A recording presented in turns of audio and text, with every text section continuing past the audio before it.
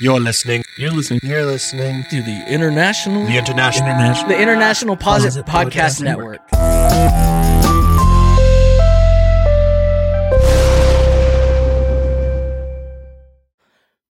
Welcome to Three Guys, Three Questions. In this lightning round, we test the limits of propriety through the questions you ask us. And later, we'll follow up on listener questions and comments from the previous episode. Without further ado, here's our first question. This comes from Leonard via SMS text message. Fancy that? That's cutting edge technology. Yeah, the question is, what do you think really goes on inside Area 51? Okay, I'm super excited to answer this one because I have the world's greatest theory of what happens in Area 51. Okay, just remember that this is a lightning round, though, so it can't be very long. Okay, so here's my answer. It's a secret ice cream development facility. That was it? That's it. What ice creams have come out of there? Or are the developed ice creams still secret? Yeah, they're still secret. They're too delicious. They're too dangerous for mankind. Like we have to build ourselves up to it. Wow, it's like weaponized ice cream. Yeah, I mean, like if it was released right now, like the world economy would crash because everybody would just be like murdering each other for ice cream. It'd be like Mad Max, except for gasoline, it'd be ice cream. Delicious biological warfare. I know. They instead of shiny and chrome, it'd be creamy and chrome. Andrew, what do you think? I think what's in Area 51 is just smaller Area 50s. It goes down from 50 to 49 to 48. Just smaller and smaller, like Russian nesting dolls. Like little areas until you get to Area 1. And there's some ice cream in there. So is it like little? Is it like models? Yeah, like well, it's like Russian nesting dolls of Area 51. That's what it is. Yeah, no, that makes sense. My theory isn't really a theory because it comes from a documentary video game known as Area 51. Is that the one where you shoot aliens at the movie theater? It certainly is. Okay. And I'm pretty sure that's live video from Area 51. So, I mean, it looks pretty futuristic. Yeah, it looks real to me. It convinced me. All right, next question. If you were this comes from Ultra Nerd with a U via Twitter. If you were a bear, what kind would you be? Panda. Ooh.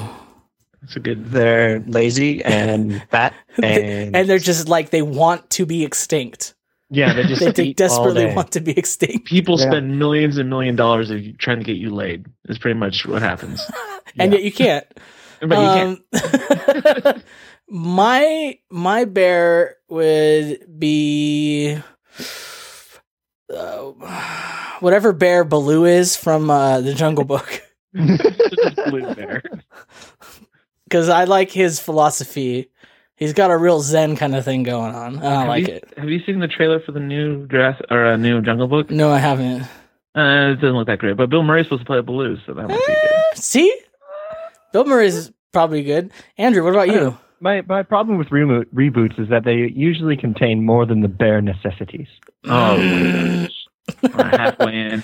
All right. I would be a Care Bear, just so I can have a magic shoot out of my chest. Right. I used to love the Care Bears when I was a kid. I was way into it. Oh yeah, I think you know what I've never watched? Children of the '80s, because you're a little bit too young for that. Mm-hmm.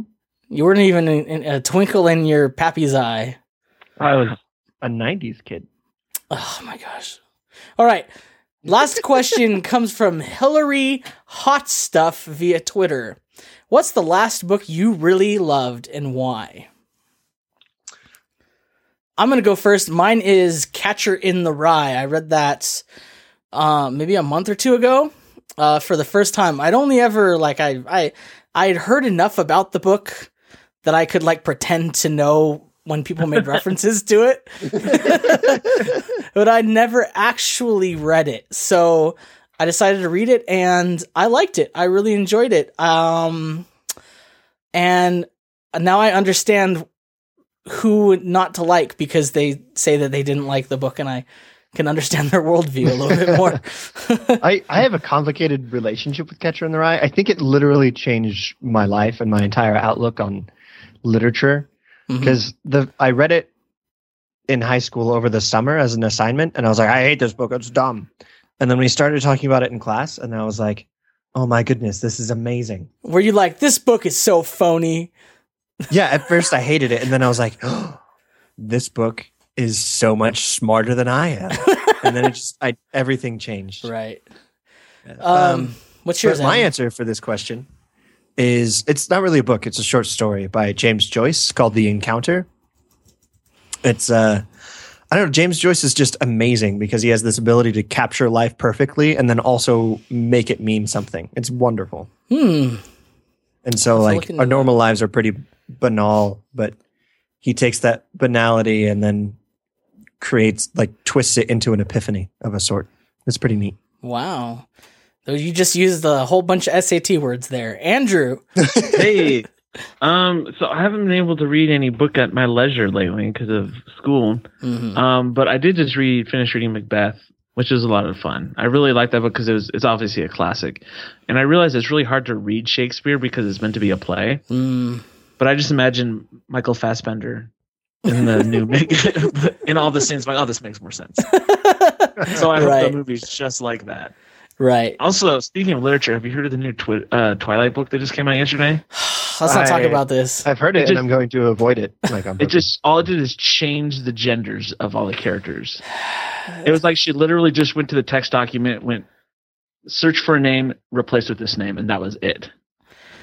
All right, let's do some follow-up and feedback. First item of follow-up and feedback here is Dan Sturm. He is in awe of our ability to remember all the details of our life and to decide upon our selfish moment. So let's pat ourselves on the back. It's not that hard when every night when you're trying to go to sleep, all you can think about is all of the terrible things you've ever done. Right. And to be honest, mine could have been at random. I could have probably had a dozen or so others, but that's the one that came to mind. So the second thing is some people noticed that my question from this last week, from season 5, episode 1, what is your favorite condiment, was lifted from an episode of This Will Never Air, which is another podcast I'm sometimes on. Oh, so okay, yeah, I noticed some people were getting really upset about it, and I had no idea why. I was like, so the night before we recorded season 5, episode 1, I was on This Will Never Air, and we developed a running gag of asking people what their favorite condiment was. And the link to that show will be in the show notes if you haven't heard it. Okay. So and I thought it would be funny. And when you say running gag, what you mean is I annoyed everyone. Hey, everyone loved it. Everyone's making what's your favorite condiment t-shirts, WWFC bracelets, or WYFC. What would your favorite condiment do? Mine would be delicious. That's what it would do. Speaking of favorite condiments, I've seen, Adam, you've gotten some hot sauce feedback. I see that, and I see... You just get random mentions from people with ingredients that they like hot sauce on. I'm so happy it happened. I love the mention. Yeah, I mean, Mike really says... Yeah, he says I should mix it with ketchup. And I mean, that's a good sentiment. My only problem with that is that sriracha sauce is literally Satan's flop sweat. So you can't make it better. I love it. You were missing out. Like hot sauce with ketchup with fries is so good. All right. And then the last is we got a couple questions from the proprietor and host of This Will Never Air, as well as Better Know a Jackal. And his name is Mike Biesterfeld. Which is an awesome last name. He's a good dude. There's nothing in the rules that say a Biesterfeld can't host a podcast. His first question was, and I believe this is directed at you, Andrew. Yeah, I see it. Did the Pokemon cards make your friend bad? Was it maybe the selection of Pokemon cards that influenced him to becoming a bad person? Have you ever thought about that? like just all the time. Like I really believe like I was the beginning of his downfall as like a supervillain. like you read the first comic book and that's the interaction right there. So I really think about. I think he was probably a bad person before then, but that probably didn't help. All right, second question is: were you being dismissive of the Air Bud franchise? We talked about that for a second. I don't remember what we said even. You had called somebody a golden retriever, and I said something about how if you replace that person with an actual golden retriever, it would make a good Air Bud movie. Right. And I don't know why Mike thinks that I was being dismissive of the franchise. I was celebrating it. I was making Air Bud fan fiction. I don't see how you could think that was dismissive at all. Right. You were shipping the Bud. Yes. That could be two different things. I packed next week the lightning round will be done by Air Bud. So It'll just be dog voices. Well, that's all we have for this week. Did you guys have anything before we go? Nah, keep listening, guys. Keep. I enjoyed this feedback. It made me happy, which if any of you have listened to any of the other episodes, you know. Yeah. It's true. Keep sending Adam your list of things you like to put sriracha on. He loves it. Keep going. I'll add some. Just I'll keep coming up with creative phrases like Satan's flop to describe how much I hate sriracha sauce. You don't like sriracha like even on sushi? No. No spicy tuna for you. Well, thanks for listening, guys. Would you like us to cover your quandary or settle a debate? Well, you can send us your questions, and we will provide answers just as meaningful and deep as the ones we just gave. There are several ways to send us your questions. You can tweet your questions with the hashtag Ask3G, leave a voicemail or text at 760-881-4382, or go to 3g3q.co/ask to submit it via Tumblr. Until next time, remember to question everything.